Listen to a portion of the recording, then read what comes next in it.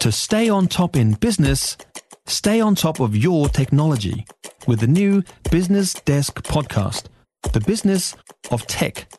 Listen on iHeartRadio or wherever you get your podcasts.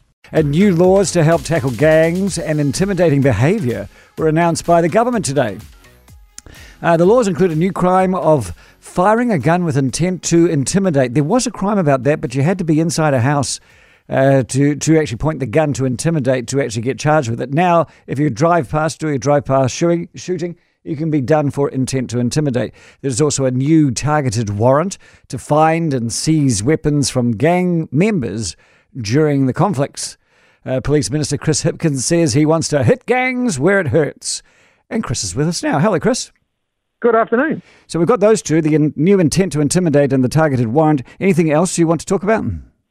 Yeah, so we're, in addition to making sure that we're, tackling the guns and the intimidation related to that, we're also looking at extending the powers of police to impound vehicles where they're being used in things like gang convoys.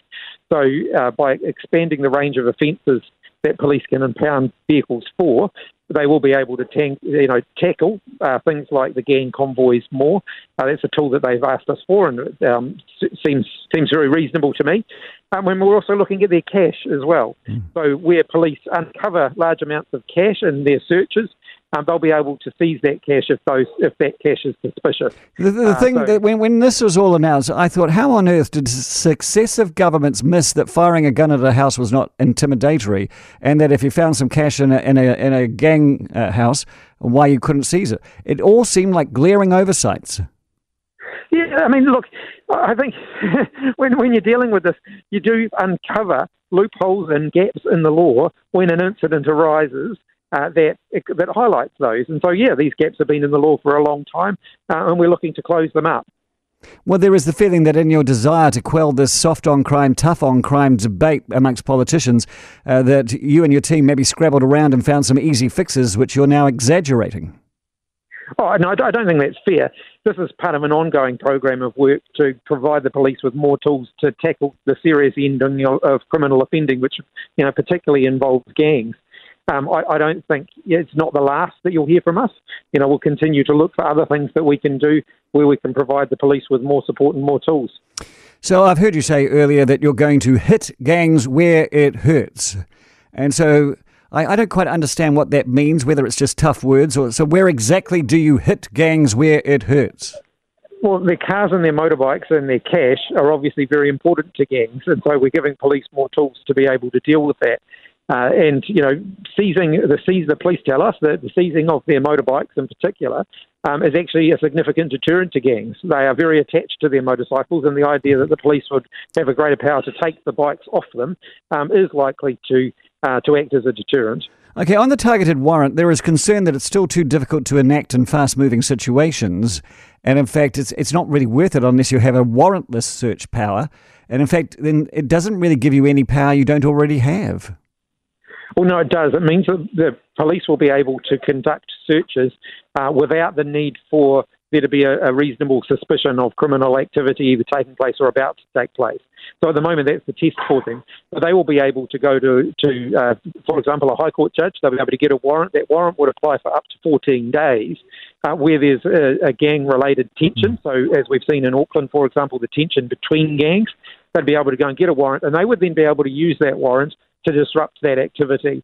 And so this is a power that they don't have at the moment, which I know from feedback we've had from them, they will find very useful. Yes, what have police said to you about these new laws and measures? The police that we've spoken to, and certainly the police headquarters have obviously been very involved, but as I've been around the country in the last couple of days speaking to people on the front line, I've talked about the changes that we've been proposing, and I think that they will welcome them. Why do politicians keep on trying to tell the police how to do their job when they obviously know how to do their job a lot better than politicians? Oh, look, I haven't been telling them how to do their job. I've spent the last couple of weeks travelling around the country, visiting police stations, listening to police, asking them what extra tools that they need. And this is partly a response to that. When we're doing things, I think we do need to listen to the police. When they say, hey, look, here's a gap in the law that you could help us to close, that's the sort of thing that I'm out there listening to them on. Are you and the police soft on crime? No, I don't agree with that. I don't think that rhetoric's particularly useful. We've actually got to focus on the causes of criminal offending. We've also got to focus on things that are going to work. I think this whole soft on crime, tough on crime thing, if that was a solution, we wouldn't still have crime. Government's talking tough on crime doesn't solve the problem. Are we in a crime wave?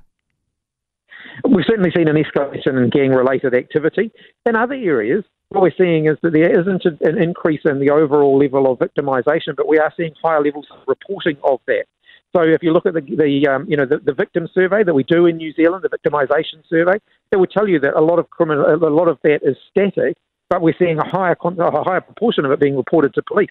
That's potentially a good thing. And so in the case of domestic and family violence, the fact that more people are now confident to come forward and report that to police, that's a good thing. Okay, how long until these changes announced today start to improve the safety of New Zealanders currently getting randomly shot at in their own suburbs?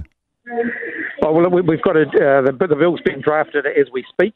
We'll have to put that through a parliamentary legislative process. I'm optimistic that we can work with the other parties to make that a relatively quick process. But look, let's not discount the fact that the police are working really hard at the moment, even without these law changes in place, to disrupt this type of criminal activity that we've seen in recent weeks. Police Minister Chris Hipkins, I thank you for your time.